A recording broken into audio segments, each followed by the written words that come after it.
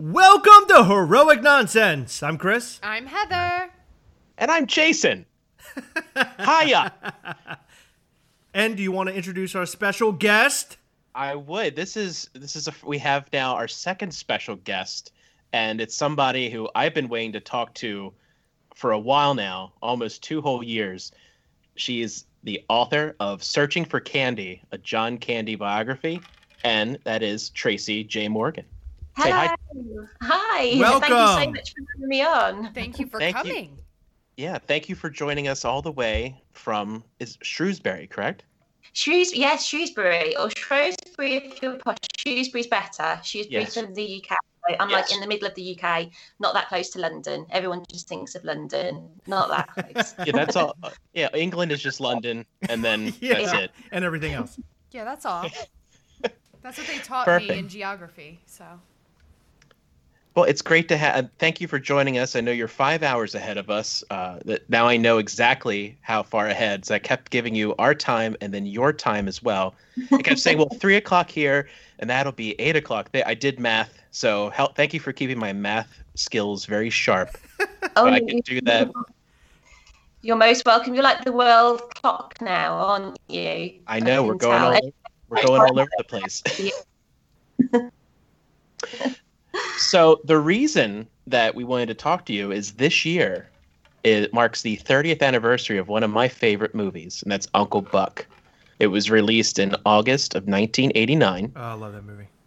It's one of the best, and I actually rewatched it prior to talking because I just like watching that movie. I didn't need a refresher, but I just took advantage of it anyway. My wife goes, "What are you doing?" I said, "I'm putting on Uncle Buck." She goes, "Really? You're going to watch that again?" I said, "Yes, sir, research purposes only." Absolutely, it has to be done. No, Uncle Buck is just timeless, absolutely timeless, and it's just John Candy at his best, isn't it? Really. It is. Now, is that really how? Do you think that was the closest to John Candy's real life that he portrayed between him and Del? I think it's one of them. I think if you've ever watched Only the Lonely, I think that was probably most true to life. He plays Maureen O'Hara's son, and he's a cop, and he's quite a shy guy. And I think John was a lot like that as well. But I think certainly Uncle Buck was one of his personas. And if you were to listen to any interview he's done with Jennifer Candy, his daughter, she will say her dad was most like Uncle Buck. He was fun.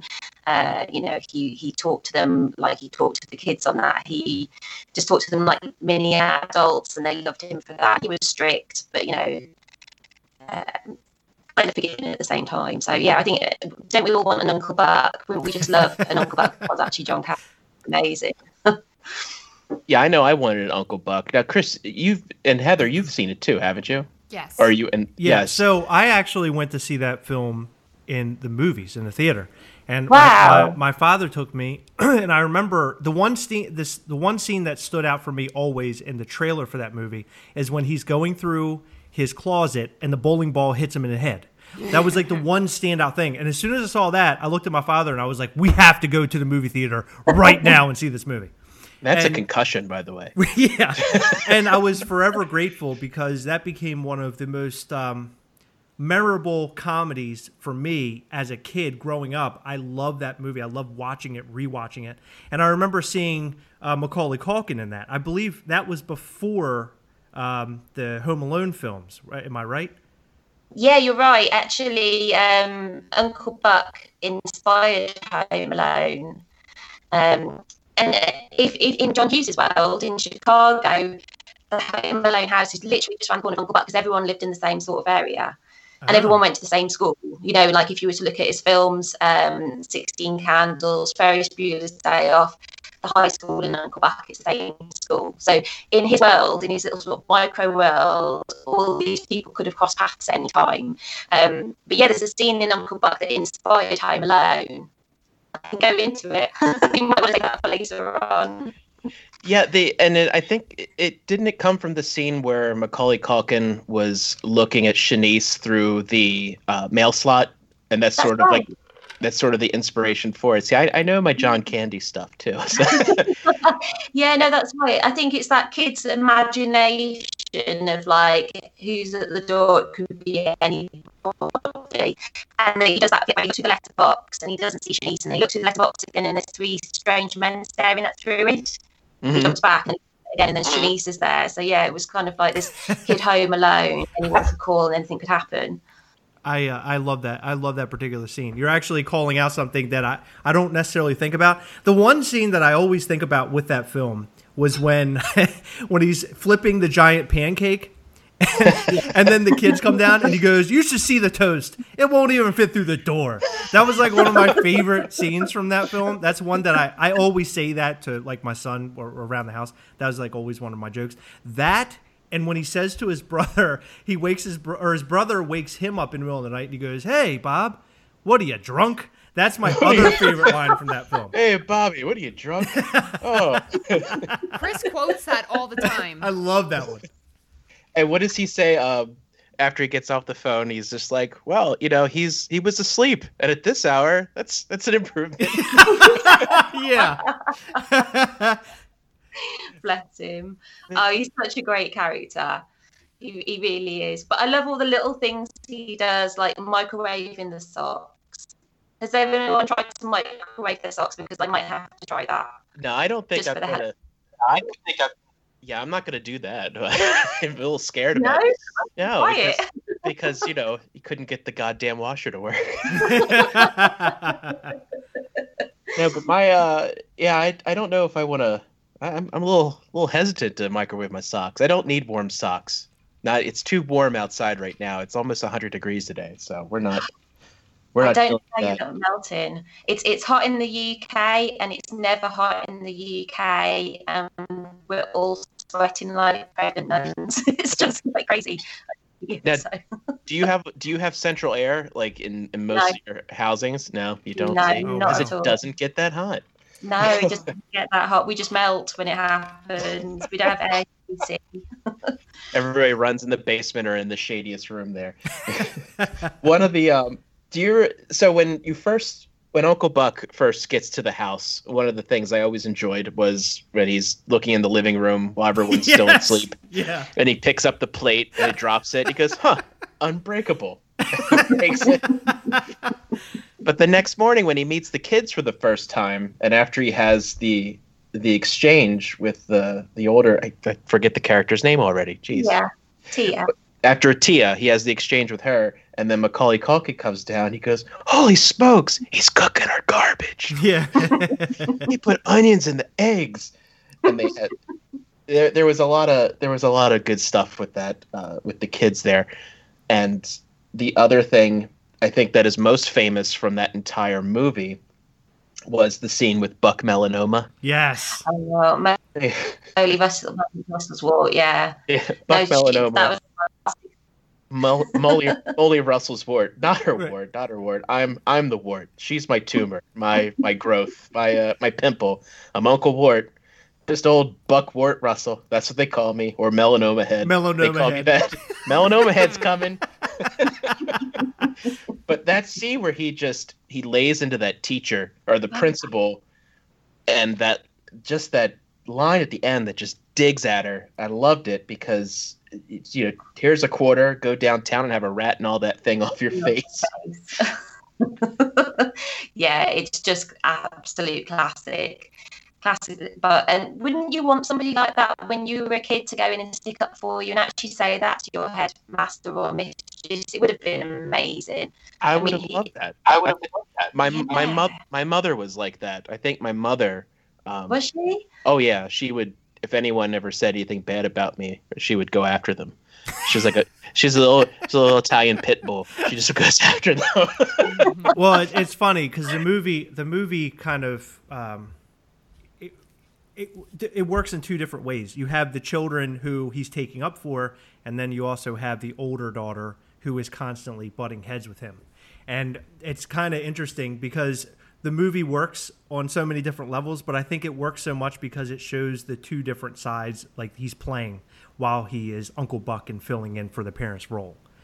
It always that girl in that film always annoyed me. Like even as a kid, annoyed me. Her boyfriend Bug always annoyed me. Like Bug. that actress, it made me dislike her because of the role that she played throughout the film. Now, of course, at the end, she's like, "Oh, everything's great," but I hated how she just annoyed the crap out of me. It's like she was just a pain in the ass. You know what I mean?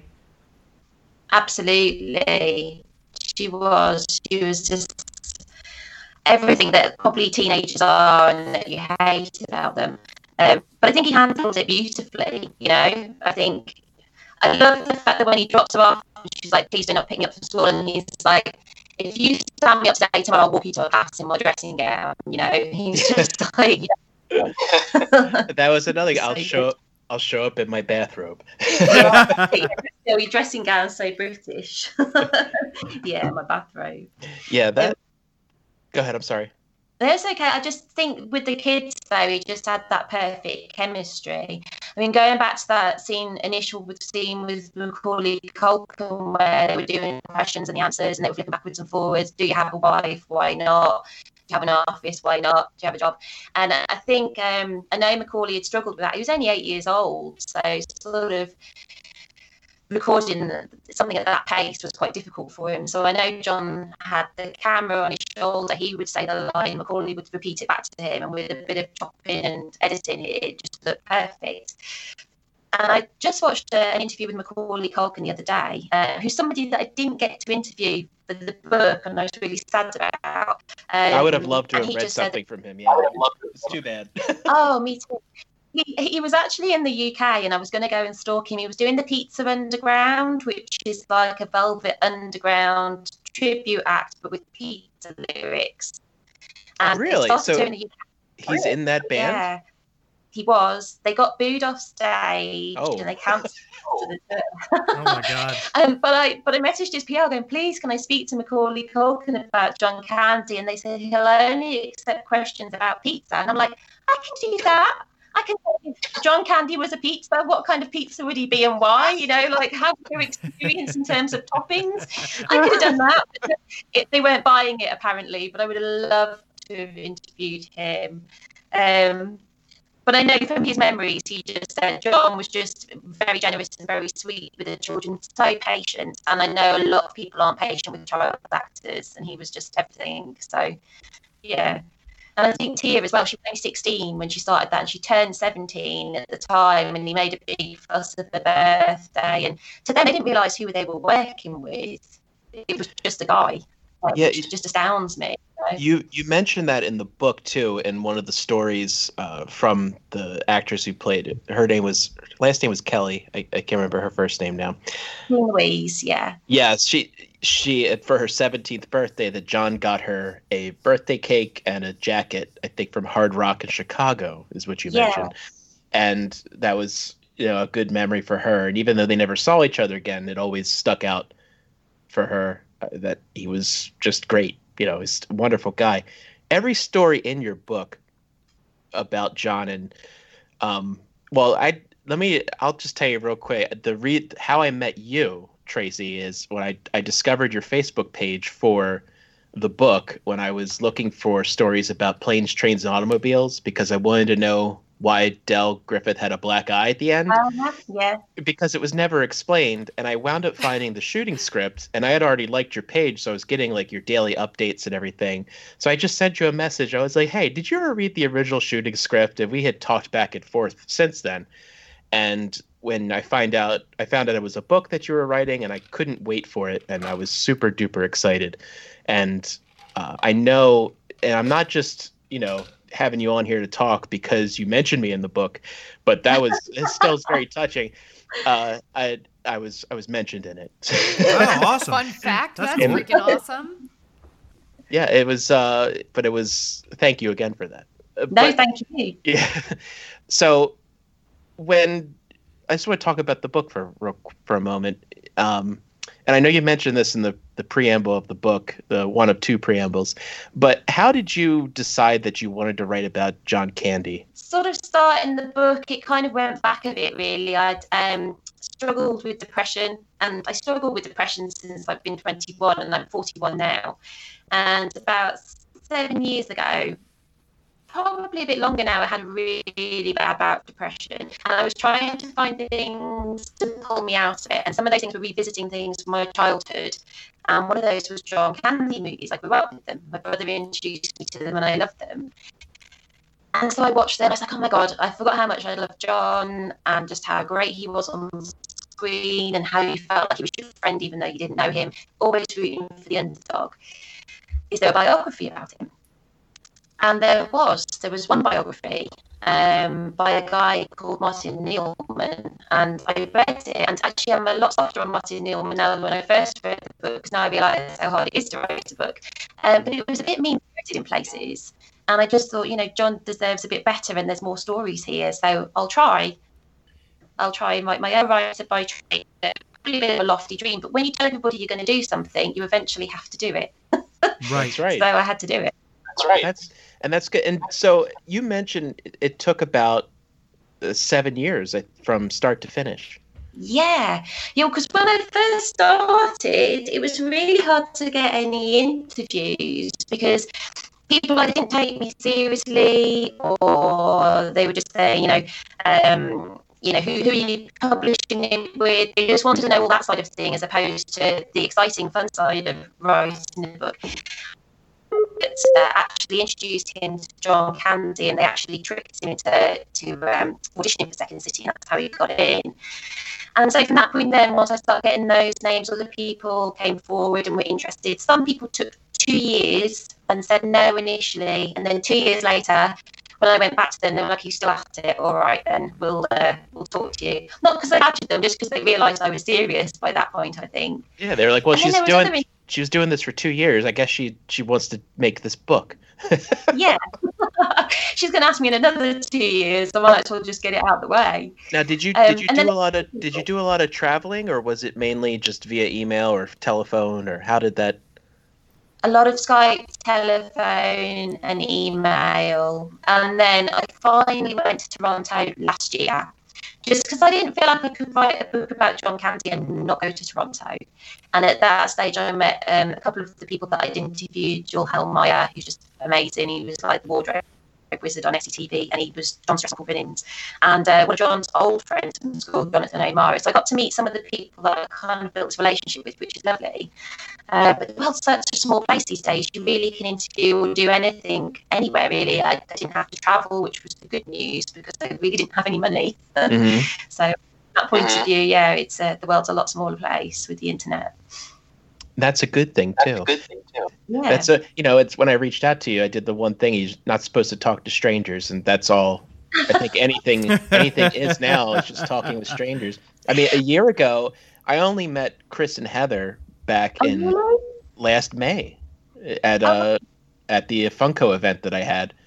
So, and we're old friends. Yeah, now. we became quick friends. It was over a something that we both enjoyed and loved so much. I would suggest that you loved it way more than me, because look how many long years you've been in it.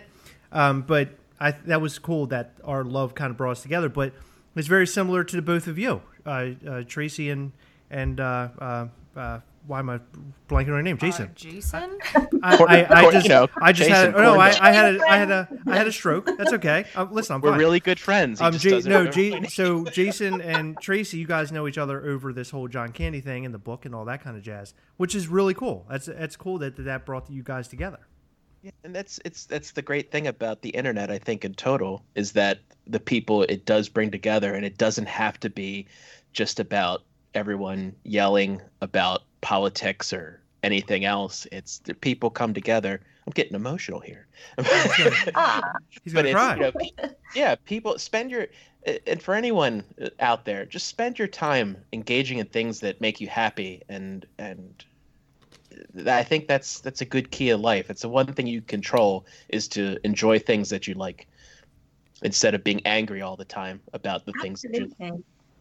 Absolutely. Go and find people that get you, I think, is the big, isn't it? They're passionate about the same things that you are. And now I've met you guys as well. So next month you're going to be my lifelong friends too. That's right. Next year you're going to be like, I met Chris and Heather. And no, she's not going to remember my name because I didn't remember yours. So she'll be like, "Oh, Heather and that guy." Well, we were weird friends first, husband. Chris. So. Going back to John Candy, what was one of the more surprising things that you took from this journey of writing a book about a man who meant so much to so many people, seemed to be larger than life, and as John Hallemeyer actually says to you in the book, John was just one big hug. What did you take out of, just from start, you were a fan when you wrote it, or when you started, where were you in the end of the process? He kind of changed my life, because I think John said yes a lot, and he just lived life a lot, and he loved people, and he was just interested in everybody. He had time for everybody. I think he exhausted himself from that, so I think there's another lesson to be learned there, that you can only give so much of yourself. But I think if there was I'm not really religious, but if there was a religion of John Candy, I think it would just be one of love. And I think that would, that kind of just made me feel like I wanted to be a better person. I wanted to be more John, really. And as you go through, you'll read stories of people he didn't know, of security guards he knew was going to be evicted from his home, and he gave him a hug, and then that security guy found $10,000 in his pocket. Wow. Yeah. I mean, that's John Candy. Wow. And stories like that just kept blowing me away all the way through. And it was of a time when there was no Twitter or Facebook. There was no sort of social media or viral element. There was no internet.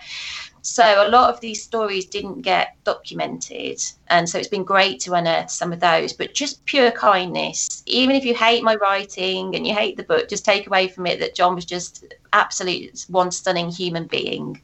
And we were all a lot richer for him being on this world, really. Yeah, that's beautiful.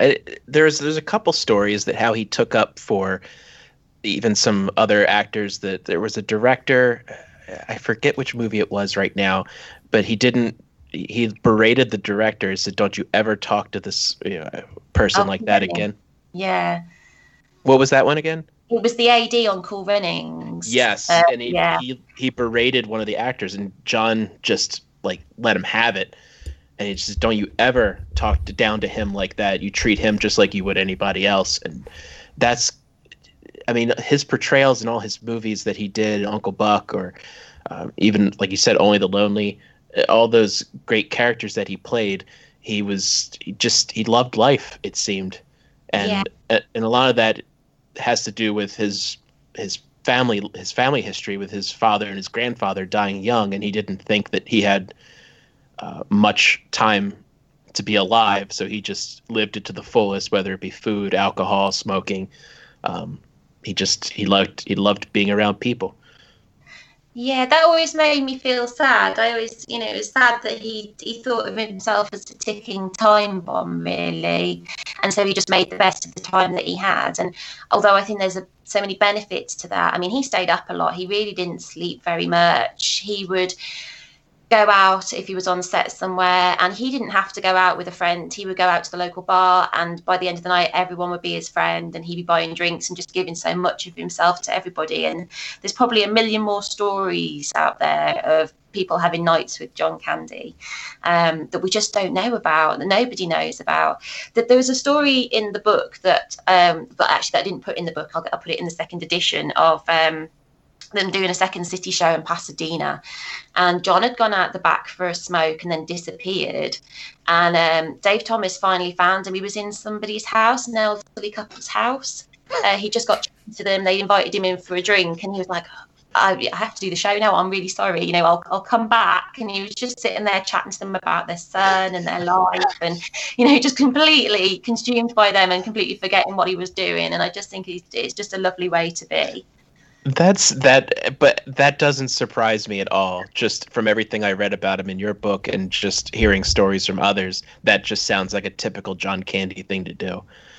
And I connect with that on certain levels as well. Yeah, no, it's lovely. What's your favourite John Candy movie? I know, is yours Uncle Buck, or is it what's everybody's? I'm just really interested, if you don't mind me asking.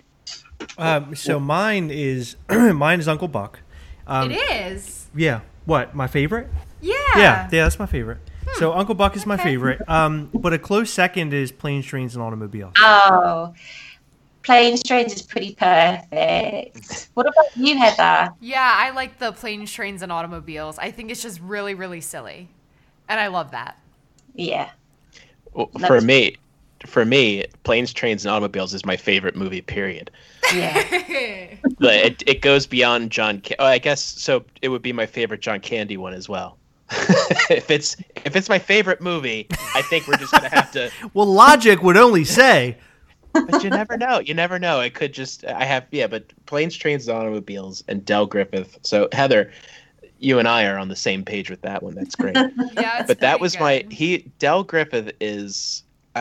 He's my favorite character. I think that John actually played, and I love Uncle Buck. Uncle Buck is probably a close second. Yeah. And I have a small, very, very warm place in my heart for Who's Harry Crumb. But Del Griffith was that character is amazing. It's very dramatic. It's a very sad character.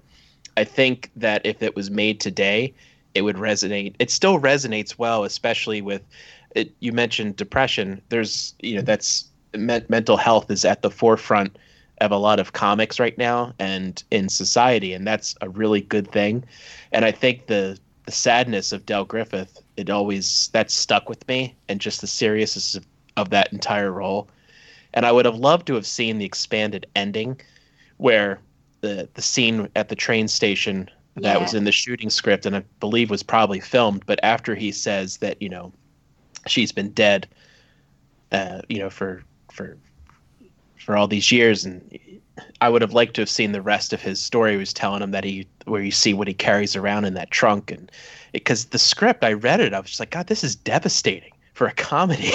Yeah. Like John Hughes just like stuck you right in the heart with a sad knife. I'm like, gosh. It's heartbreaking. Absolutely heartbreaking. I mean, that when they first did the editor's cut of that, I think it was still 4.5 hours long. I would have loved to have seen that. 4.5 hours long. I know. My God. Yeah, there would have been, and that's the editors, that's the edited version. And I've only got one clip that you can find that's like a cut clip that they did, and it was on the aeroplane, and it's just beautiful. But I think the same with Uncle Buck. I think the way John Hughes worked was he just kept filming, so they would stop. I think they'd stop doing the scene, and then he wouldn't say cut, and they'd kind of look at each other and they'd carry on going. And he would do that 4, 5, 6, 7, 8, 9 times. Wow. And point where they would get so far behind schedule. And I think Uncle Buck was the same. And although I've not actually seen any of the footage from Uncle Buck that was cut, there is a picture of John at the Chicago Stadium. He was Wrigley Blackhawks. Field. Chicago's ice hockey. Okay. That's the Cubs, isn't it? Is that right? Well, no, he lived in Wrigleyville. Like his apartment was in Wrigleyville, which is right near the Cubs baseball stadium. Yeah, that's right. But he does a shoot, and it's not in the film, where he's at the Chicago Stadium for the Blackhawks on the ice. The ice hockey. Yeah, you can look up on the internet. You can find pictures of Uncle Buck playing ice hockey, and I just have no idea where they were going with that. But I think that would have been a really good scene to have kept in. Just there must be so much out there that we just don't see, and it ended up on the cutting floor, and it probably doesn't exist anymore. Wow. It's probably destroyed. Well, in Universal, because it was a Universal movie, they had that huge lot fire that they're finding like all this stuff was destroyed, and music and film, just like masters are gone forever. Yeah, it's crazy. It's awful. Now, Heather, what about Planes, Trains, and Automobiles do you like the most? I just really like how, like, I guess the best word to describe it is whimsical. I like he and Steve Martin's characters going back and forth with each other. I think it's just really hilarious. Yeah, their dialogue back and forth with each other is funny, because they are two characters that are on the complete opposite side of the spectrum. You have the guy who has it all and doesn't know that he has it all, and the guy that's lost it all. And somehow, by the end of the film, they both become best friends. And it makes you think, people that you see on the street or people that you come in contact with, again, the mental health thing, you don't know where another person is in their head, right? So I've always been the type that I befriend people, sometimes people that you wouldn't necessarily think to befriend, you know, a kind of a stranger type of person. I become friends with people like that all the time, and that's kind of what that story is like. Although that story is like kind of completely different, because all he's trying to do is get rid of Del the entire time. That's all he wants to do, is just throw him off the train or throw him out of the airplane, you know, as he's swinging his sock around and all that kind of stuff. The story has, out of a comedy, you don't expect to get that much heart out of a comedy. And I think that's something that definitely stands out for that film. Yeah, it's very, very silly, but it almost has like a sort of moral. Right. Well, I like that. What's his name? The guy who made all these movies, John Hughes. He seemed to put heart in everything that he did, even though it was a comedy. And he seemed to know people pretty well. It seemed like he was able to portray human beings as human beings instead of a on-screen presence. And I always thought, especially with teenagers, I always thought that was interesting. And that, you know, John Hughes, kind of his whole story too. We're talking about John Candy, but John Hughes, his story ended very strange too. He was another one who was a smoker, and he kind of got out of Hollywood after John Candy died. He was moving away from it, but there's and Tracy, you can correct me if I'm wrong here. There was a saying that John Hughes hated Hollywood because they killed his friend John Candy. Yeah, that's something that goes around. There was a lady that was a pen pal with John Hughes when she was a teenager, and he used to write to her, and she used to write to him and tell him off if he didn't write back, and then he'd write back and send her memorabilia and things. And he rang her and actually said, you know, he believed Hollywood killed John Candy, and that's why he was getting out. It's because he couldn't say no. Yeah, he couldn't. He was too nice. He was too nice. And, you know, the film companies, the production companies, they worked him so hard. And I can't believe that, he passed away in Mexico in 1994. I can't believe at that stage that they okayed his medical to go on and work on that set. And I believe in Hollywood that basically, you know, doctors will sometimes write what you want them to write to make sure that the production can go ahead. It's sort of like with sports. It's sort of like with sports with concussions and just, you know, oh, he's fine. He's got his bell rung. Just he can go back in. Are you sure he's bleeding out of his ears and nose? Just wipe it off. Yeah. It's just a graze. Yeah. So I actually have a question, if that's okay. So you writing this book, you had mentioned that you wanted to talk to Macaulay Culkin. Were you talking to some of the actors? Now, of course, I haven't read the book. Did you talk to some of the actors that were involved in some of the films that John Candy was in? Yeah, I mean, if we're going to talk about Uncle Buck in particular, I talked to Tia and Jay Underwood, who played Bug, who's actually a pastor now. Wow. He couldn't be further away from his character as Bug. But I got to talk to 70 people in the end, and I got to talk to Mel Brooks about Spaceballs. I got to talk to Carl Reiner, Mariel Hemingway about Delirious.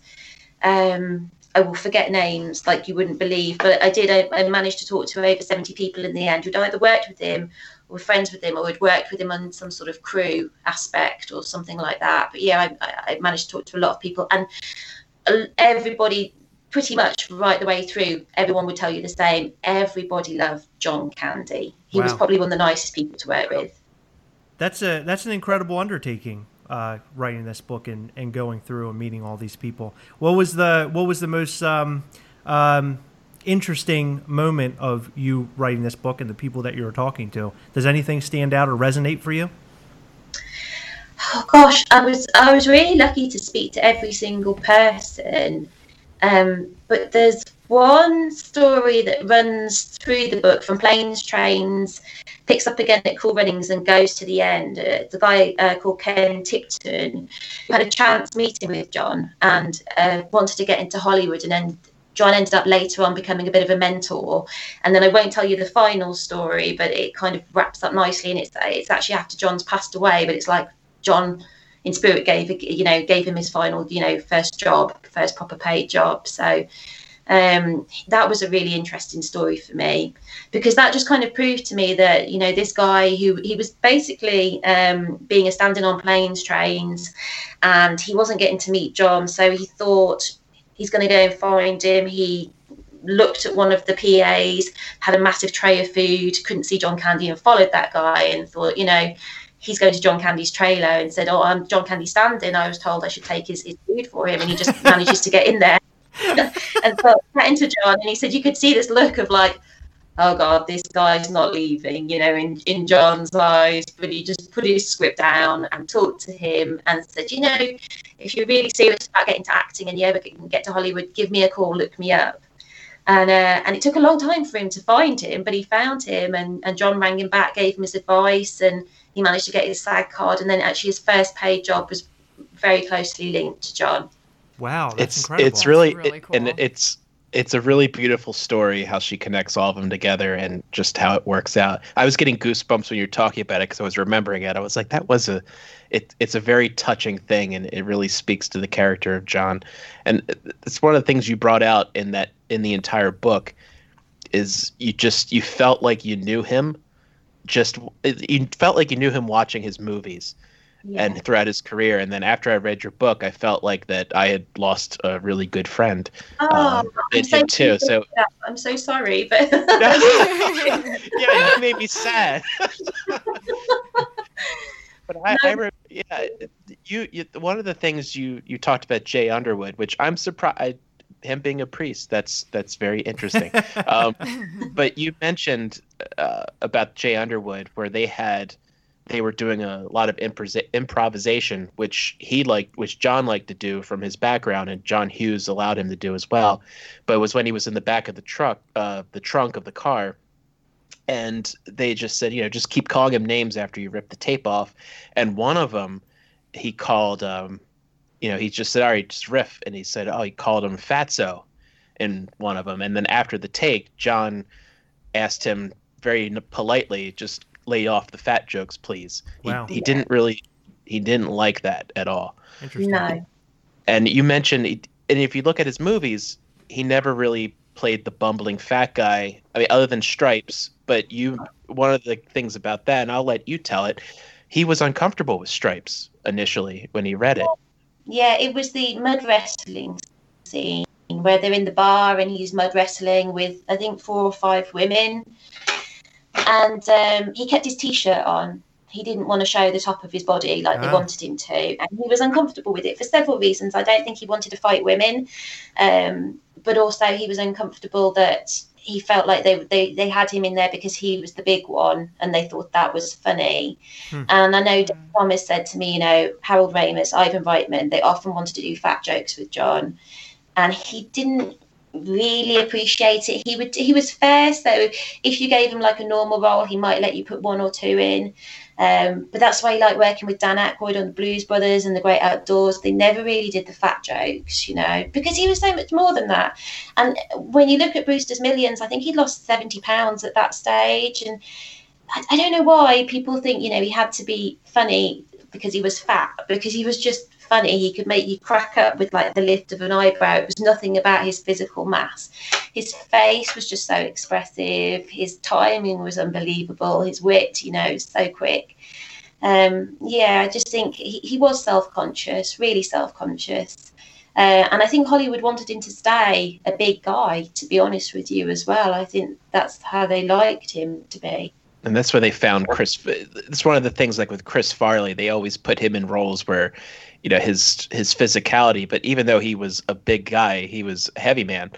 Chris Farley, he was really used, like in Beverly Hills Ninja, he was a fat ninja, and like that was his. They really exploited him in a lot of ways. I still liked the movie, and I loved Chris Farley too. There was a scene also in Tommy Boy where it was the big guy in a little coat. I mean, they always centered in on his weight and everything. Who knows? I mean, I'm sure he was in pain a lot from that being like the center of the attention of why it's funny. And it makes you wonder, you know, because if you think about it, John Candy and Chris Farley, sort of like a similar kind of story. Both depressed guys, both went out, you know, because they were kind of mentally ill. They both had their own issues. They kind of resonate, the both stories similarly. The sad clown. Yes, exactly. Yes. Yeah. So Tracy, you mentioned it, but what is your favorite John Candy movie? This changes day to day. Oh. I could probably do like a top 5. Uncle Buck is definitely up there. Planes, Trains is up there. Only the Lonely for me, because I found out that was probably the closest to his character. I absolutely love that one too. And then I grew up with Brewster's Millions. I think that was my introduction to John, because my brother loved that film and he was older and cooler than me. So if I wanted to hang out with my and Splash as well, I think was probably one of the first ones I watched. The Great Outdoors. There's something you can find in all of them. I could probably tell you the films I don't like, but I still love John in them. There's a few films he did that I didn't think were great, but he always brought something. He made them better, even though they weren't the best films. One of the movies I've tried so hard. I've tried several times. I didn't like it when it first. Nothing But Trouble. I don't like that movie at all. And after reading the chapter about it in your book, and then just going back, it just seemed like Dan Aykroyd wanted to make a movie, and he got his friends to do it. And then after it was over, it was just like, probably wasn't a great idea to do. I have friends who love that movie, and there's no in between. You either hate it or it's great, and I'm firmly in the camp. I really enjoyed that movie. It was What's that, Heather? I really enjoyed that movie. It's just I like it because it's weird. Oh, it's definitely weird. It's really weird. It is really, really weird. I don't understand. I'm so surprised over this. Go ahead. The real people versus I haven't seen it in a long time, so forgive me. But like the people with the weird like prosthetic makeup type thing, that was weird. And then like Tupac shows up, and I'm like, it's a Digital Underground. Okay. It's just very strange. And I remember a ball pit. Was there a ball pit? I know they went through like the roller. Yeah, there was a ball pit. Yeah, in the roller coaster or something. It was a very bizarre movie. I want to sit down and watch it again just to see it as more of an adult. As more of an adult? Yes. Partially adult? Yes, a partial adult. It's funny I'm not because quite an adult. I would like to sit back and watch that. In fact, it's Have funny. you ever seen it? I have, when I was a lot younger. But it's funny because we're talking about our favorite John Candy films, and the two that always stuck out for me was Uncle Buck, obviously, and Planes, Trains, and Automobiles. And thinking about it, they are the only two movies that I circled back and watched many occasions.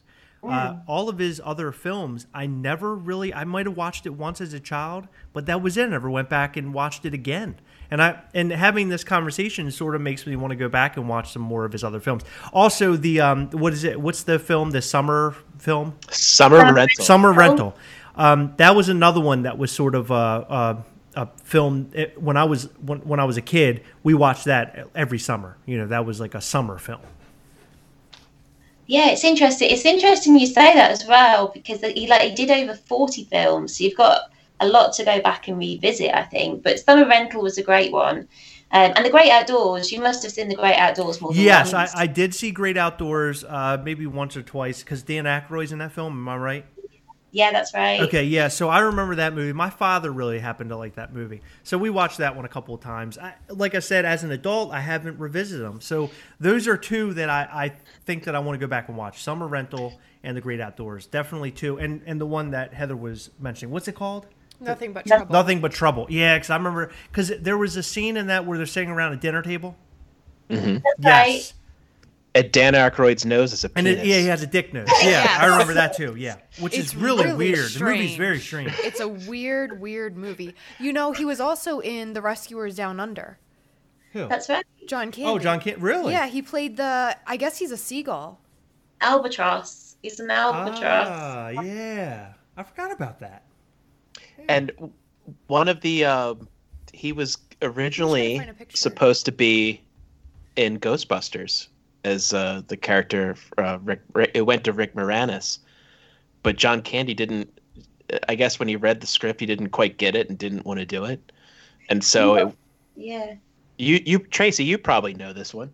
Yeah, and I think if memory serves me right, and I do get brain fog, so I need to go back to my book sometimes to find out that I'm right or not. I think he was either wanting to play it as a Swedish or a German character that had lots of dash hounds, if I remember correctly. That sounds right.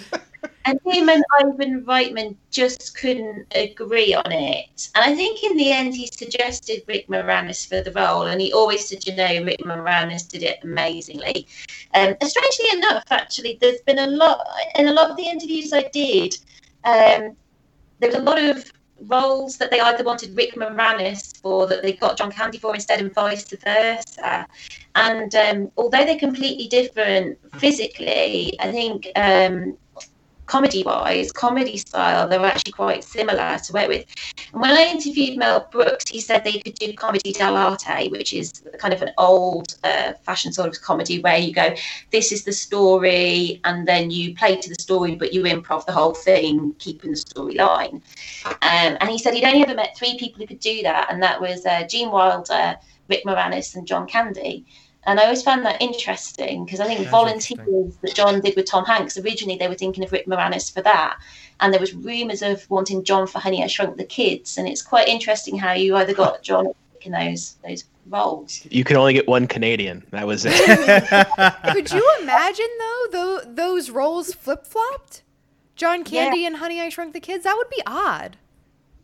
I think it would work. I think it would be different, but it would work. But yeah, it just... It's strange to me, but yeah, there was a lot of roles that certainly they wanted one of them and they got the other one for. So very similar ways of working. Yeah, Volunteers was a very odd movie too, because it wasn't like a comedy, but it was at the same time. How would you describe that one? It's a difficult one. And Tom Hanks had an accent for part of it, and then he didn't for part of it too. I think it's probably one of the films where the lead character, who was Tom Hanks, is not as memorable as Tom Tuttle from Tacoma. Everybody remembers Tom Tuttle from Tacoma, John Candy, in that movie.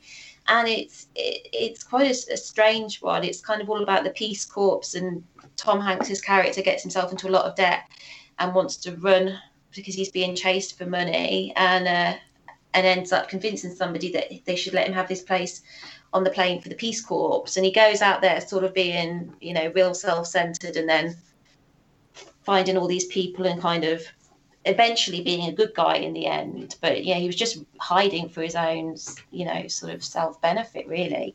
But nobody ever really remembers that side of it. But everyone remembers Tom Tuttle from Tacoma. That's right. Yeah. John's great in that as well, but again, not one of my favourites, I don't think. But he made that movie better. Every movie he was in, he made it better. But yeah. Unfortunately, he couldn't help Nothing But Trouble, but Heather disagrees with me. Well, we had 2 John Candys in Nothing But Trouble. Still didn't work for me. I disagree with you as of like 15 years ago when I saw it for the very last time. So I'm going to have to go back. I'm always intrigued by strange things. And I find that movie very strange. Yeah, so you enjoyed it because of it being strange. The talent in that movie. I mean, you had Demi Moore, you had Chevy Chase, Dan Aykroyd. I know. Two John Candys, Taylor Negron.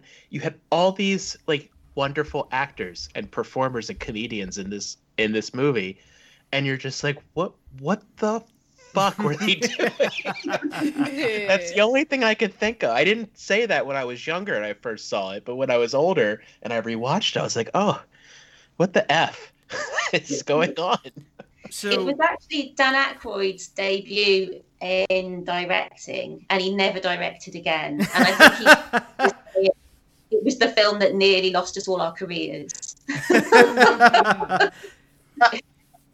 So yeah. I have another question. So for you, it sounds like you talked to Mel Brooks. You talked to a lot of folks about this. So were they kind of were they shocked that you're writing this book, or was it something exciting? Were they really excited to talk about John Candy and be a part of all this? Yeah, I think so. Mel especially, he was just so interested in the project. And I kind of got Mel because I interviewed Carl Reiner, who directed Summer Rental. And I knew if I could get one of them, I could get the other because they're really good friends. I think Carl Reiner's about 96 now. I think Mel Brooks turned 93 yesterday. Oh my goodness. Wow. Yes, he did. Yeah, every night they go and they eat tea together or dinner, as depends where you're from. I guess tea in the UK, and they watch Jeopardy every night, so they hang out. So I knew one. There was a good chance I'd get the other one, and I managed to get Carl Reiner literally from a tweet, and then because I got Carl, I managed to get Mel, and Mel was just interested, asking me how I was going to publish and self-publish, and said I can use his name to get anywhere I needed to go. He was kind of more interested in me than anybody else I'd spoken to, and he was a really lovely man. I never used his name to get to where I wanted to go because I didn't feel like I could, just on the back of a short interview. But he was really lovely. So really lovely when man. when you did these interviews, were these all over the telephone? Did you actually meet some of these folks? No, he was over the telephone. A lot of them were on Skype, some on email. It was unfortunate that I think had I been in the States, certainly I would have done some face to face. But yeah, I had to do them all over the phone. But it's great. It's still time zones were a bit of a trouble, so I used to have to stay up to 2-3 in the morning to get to speak to some of these people. Wow. Wow. Yeah. That was hard work. I love my sleep. I love it. Me too. Awake and alert.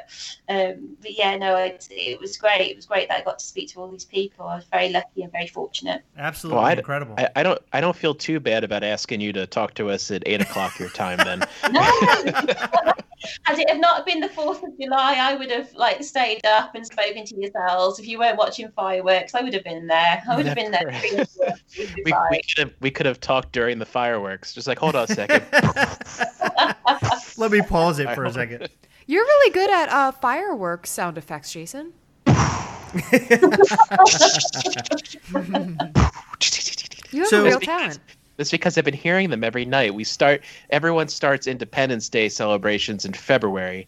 And so either that or there's just cannons and mortars just going off constantly. Oh, geez. Tracy, this book, I'm sure it was a pretty crazy experience for you. How long were you writing this? How long did this take? From start to finish, probably 7 years. Wow. Not full time at times. Part time, and also I had 5 operations to be, which were major during that time as well. Yeah. So there was a lot else going on, but that was always the case. And I believe even when I was coming around from operations, I'd say to the anaesthetic nurses, I'm writing a book about John Candy, and then I'd pass out again, and they were just like, "Yeah, she's just enjoying the drugs." Oh, she's hammered. She's hammered. Forget it. Nobody's gonna believe her. There's nobody named Candy. What's wrong with that? So have you thought, because after writing this book and you put in all these years and everything, now that you kind of know how all of this works and where to go and start and how it finishes, do you see yourself writing another book? Yes, definitely. There's one, I can't tell you about it right now. Well, I can tell you a little bit about it, but I can't tell you about who it's about. But it's going to be another Searching For, but I'm not actually doing a biography on them. They're still alive. I'm actually going out searching for them. Wow. To find, and if I find them, I'll interview them about John Candy. So they're kind of linked. But I'll be coming over there. So that's exciting. So we might get to meet in person as well. But I'm very excited and very scared because it could all go terribly wrong. It's going to be very expensive, but I think if nothing else, it'll just be a nice adventure. Oh, absolutely. That sounds amazing. Well, when you get to, and I think I've mentioned this to you before, if you get to the States here, let me know because I'll fly out wherever because I want to hang out and grab a pint or tea or whatever we can do. a pint of tea. Chick-fil-A sells tea by the gallon. They do. We could each have a gallon of tea. Yeah, just go ham on it. Are you going to join us, Heather and Chris? I would love We'll be there.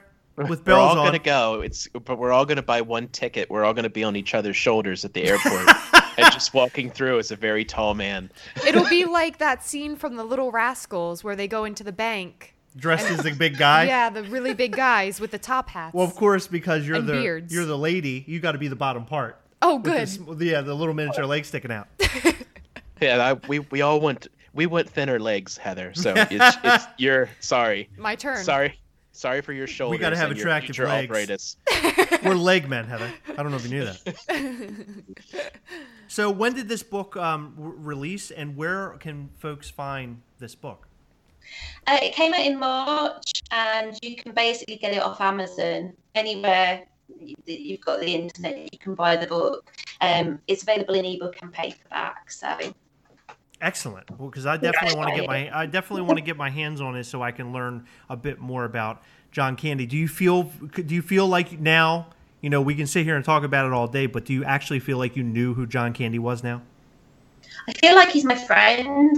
It's probably quite deluded, and I felt like I had a calling from JC, but it wasn't the one most people expected. I don't know. I'm not sure if you covered it, but did you actually reach out to John Candy's family? I did. And you know what? They're a very, very sweet family. And I had contact with his wife Rose, and with his son Chris, and with Jennifer, his daughter too. And in the very early days, 7 years ago, it was a case of I was an unknown author. I had no backing, I had no publisher, and they were very sweet and said, "Oh, thank you for reaching out to us. Best of luck with it." Wow. But no, we're not involved at this stage. And I think that's fair enough. I think if somebody was writing about my family member and I had no clue who that person was, I would say the same. And the thing is, probably back then, saying best of luck with it, they were probably just being really nice and hoping it wasn't going to go any further. And me being sort of a gullible Brit, I kind of went, "Oh, best of luck." That means they don't. I loved it. Thanks. They send you a letter later. Just like, no, don't do this. Yeah. We didn't mean it. We were just being polite Canadians. So now that you've written the book, I mean, is this something like now, like that family, is that something that you would hope that they would actually get their hands on and read? Because they probably don't know about all the relationships that John had prior to his death. Yeah, I think that from watching interviews with them, they're still finding out an awful lot about their dad and about the different stories and the people that he met and the things that he did. And I think they have to be like detectives as well to find it all out. I have sent them a copy of the book. I sent them a copy of the book before it was released, which I always said from day one I would do. Awesome. And I also said, sorry. Oh, I just said that's really special. Oh, bless you. Well, I hope they thought so too, but I'm not sure. But I basically said to them, I know you can't promote it, I know you can't endorse it, but if there's anything in this that you do not like or you hate, please let me know, because I'll get that changed before I publish. If I hear nothing from you, I'll just assume, that you don't completely hate it. And I didn't hear anything back, but I know that they did get the copy. What I would love is to do a second edition now that the first one's out, so they can see where I'm coming from. And I would absolutely love for them to come forward and do an interview and give me some of the old pictures from the photo albums. And I would love that. But whether that ever happens, it might just be a pipe dream. You did a very good job. I mean, it was a very tender tale. You handled everything very well. There was nothing, I think, detrimental to John's image on there. It was very, very, it was a love letter in a lot of ways. And I put that on my Amazon review, but it was a very, it was really a love letter to John Candy. And it's something that I'll cherish. And again, not just because that my name's in there, but just in general. Even if it wasn't in there, it's still probably, I mean, I loved it. You had to tell me that, in fact, because the Kindle version just takes you right to the front. It skipped over everything. So I had to go like, what is she talking about? I'm like, oh my God. I wake up my wife. I'm like, hey, I'm in here. Look, it's my name. No, you spelled it right. That was the most brilliant part. I spelled somebody's name right. My closest friends that I've known for 20 years, they're like, how long have we known each other? You spelled it with an A instead of an E. And I'm so sorry. I got yours right though. Just say, get over it. I spelled Jason's name right, so we're fine. No, that's awesome. I'm looking forward to getting my hands on it and reading it. We'll order a copy on Amazon. Heather is more of a reader than I am, but this is something I have a lot of interest in, so I'm definitely going to pick it up. Yeah, I'll send you a copy. Send me your address. I'll send you a copy. Thank you. Oh, thank you. And we have actually we're going to be doing a giveaway for a signed copy. Did you actually send that package out yet, Tracy? I haven't sent it. It's from the UK snail mail. It can take anything from a week to 3, so expect it anytime soon, but maybe not for a month. Right. But we're going to have a contest. We'll post the contest on the Facebook page, but we're going to be giving away a signed copy of this. Awesome. Of the book that Tracy had sent me an extra copy. That's great. I would have given it to you, but you're not getting one now. But we're gonna have a contest for this to give this away, and I think we're gonna have to it'll probably be reposting the podcast with the phrase "buck melanoma." Nice. I love it. That's the secret phrase. So if you repost the link to Heroic Nonsense Podcast with the words "buck melanoma," you'll be able to win a signed copy of the book from Tracy J. Morgan. And you're also, as a special treat, you're going to get my spare copy of Uncle Buck on widescreen DVD. Yeah. Wow. Now, you're probably wondering, why do I have 2 copies? I don't know. So shut up. If you want the anamorphic widescreen DVD or not, don't be ungrateful. You're just going to get a used copy of Uncle Buck that's in widescreen because I had 2 of them. So there. Jason, I feel like you should sign your name by your name in the book as well. I'll just point like an arrow and then This is and Chris me. and Heather can write their own names. We'll add them in. But for anyone out there, also, you be so kind. Go find Tracy's book, Searching for Candy, John Candy, a biography on Amazon. It's in paperback and in Kindle form. And the Kindle is only $9.99. $9.99. What? I saw And that. And if you have a Kindle Unlimited, it's included with your subscription. I saw that. I know, too. I couldn't put the book down. I read it in like 2 or 3 days. And I was... Oh, that'd be sweet. Yeah. But I'm a big fan of this. And when Chris and Heather... we decided to do this podcast and they asked me to do it, I just said, yeah. I said, at some point I want to have Tracy, I want to interview her about John Candy. Oh, so this thank is you. dream come true. Ah. No, this is awesome. Thank you so much. Yeah, it's great to talk to somebody who has that is so passionate about something like this, and the fact that you took 7 years to put this book together, to talk to the folks that knew him, to put all that work in there is just so monumental. I'm sure you're so proud of this, and I can't wait to get my hands on it so I can read it. Oh, thank you so much, and I'm really happy to have been on here as well. It's a great podcast, so thank you so much for having me. I've got homework for you, by the way. Uh-oh. Did you Oh know? no. Homework. We got a full slate because we have to the next thing's just going to be going through old homework. Okay, what you got for us, Tracy? Well, you might have seen it, but you can go back and rewatch it. It's not the best John Candy movie in the world, but it's Hot to Trot. Have you seen it? He plays a whore. Hot to Trot with Bobcat Goldthwait. That's right. Oh no, is that the one with the talking horse? Yes. Horse. Oh my god, I forgot about that movie. I'm so excited. Write that now. down. I'm so sorry. I apologise in advance. But it's just so good. I don't think I have seen Hot to Trot since the 80s, and I remember renting it in the video store. And it was just like, oh, it's the guy from Police Academy with a horse. Okay, let's rent it. I'm like a little kid, so let's rent this. I can't wait. I can't wait to revisit it. I'm excited. And we got Hot to Trot, Over the Top, and Freaked. It's going to be just a mad dash. What are we going to do?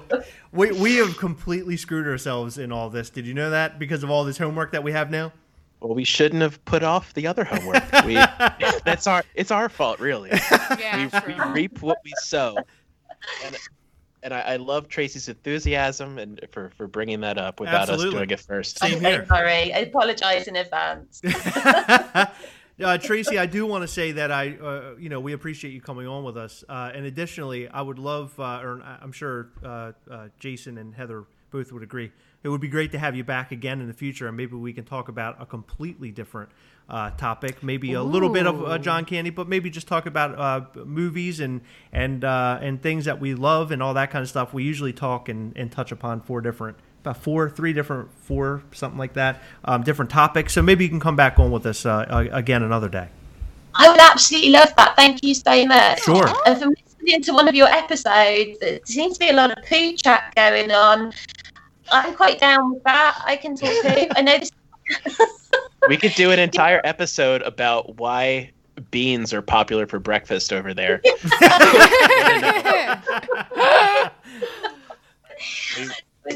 No topics off subject. So yeah, I'm absolutely love to come and talk to you all again.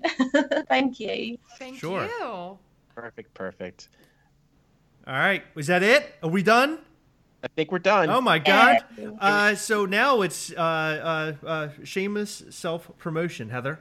Remember to go over to Instagram and check out @GasselCast. You'll find all the GasselCast news over there. You might find some pictures of Funko Pops. You might find a video of Heather sleeping. You never know what you're going to see over there. It's so exciting. @GasselCast on Instagram, and then go over to YouTube right after that or before, and type in GasselCast in the subject line, or the search line rather, on YouTube. GasselCast will take you to a really fun channel where Heather and I bash each other over Funko Pop and toys. It's like being 5 all over again. Right, Heather? It's great. Yes. And you can find me on Instagram @Swabobafed, where I post pictures of toys. And today I posted pictures of tomatoes. Ooh. Little tiny tomatoes. I bought a secret tomato plant. I went to this the Mom's Organic Market. They had one big tomato plant, and it was on sale. And it wasn't labeled. So I'm like, what is this? And I'm like, you know what? I'm just going to put it in the garden. I'm going to find out. These little sweet orange tomatoes. But that's not all. I'm more than just tomatoes and cheese. What? You fooled me this entire time. I have, haven't I? And Tracy, are you still there? I'm here. I'm still here. Where can we find you? Oh, you can find me at Tracy Mixbag on Twitter. I am on Instagram. I think that's Tracy Mixbag as well. Or you can go to my Facebook page, John Candy, searching for Candy. And that's how I found it. Yeah. Excellent. Well, Tracy, again, thank you for being here. We really appreciate it. Guys, Jason, do you have any final words? Anything else? You good? Does anyone have any hot mustard for me? That's what I want to know. We were actually wondering if you're going to bring that to our 4th of July party. I have some stuff prepared for that. Oh my God. Oh my God. Okay, I can't wait. All right, guys, this has been Heroic Nonsense. We'll catch you next time. Bye. Bye-bye. Bye.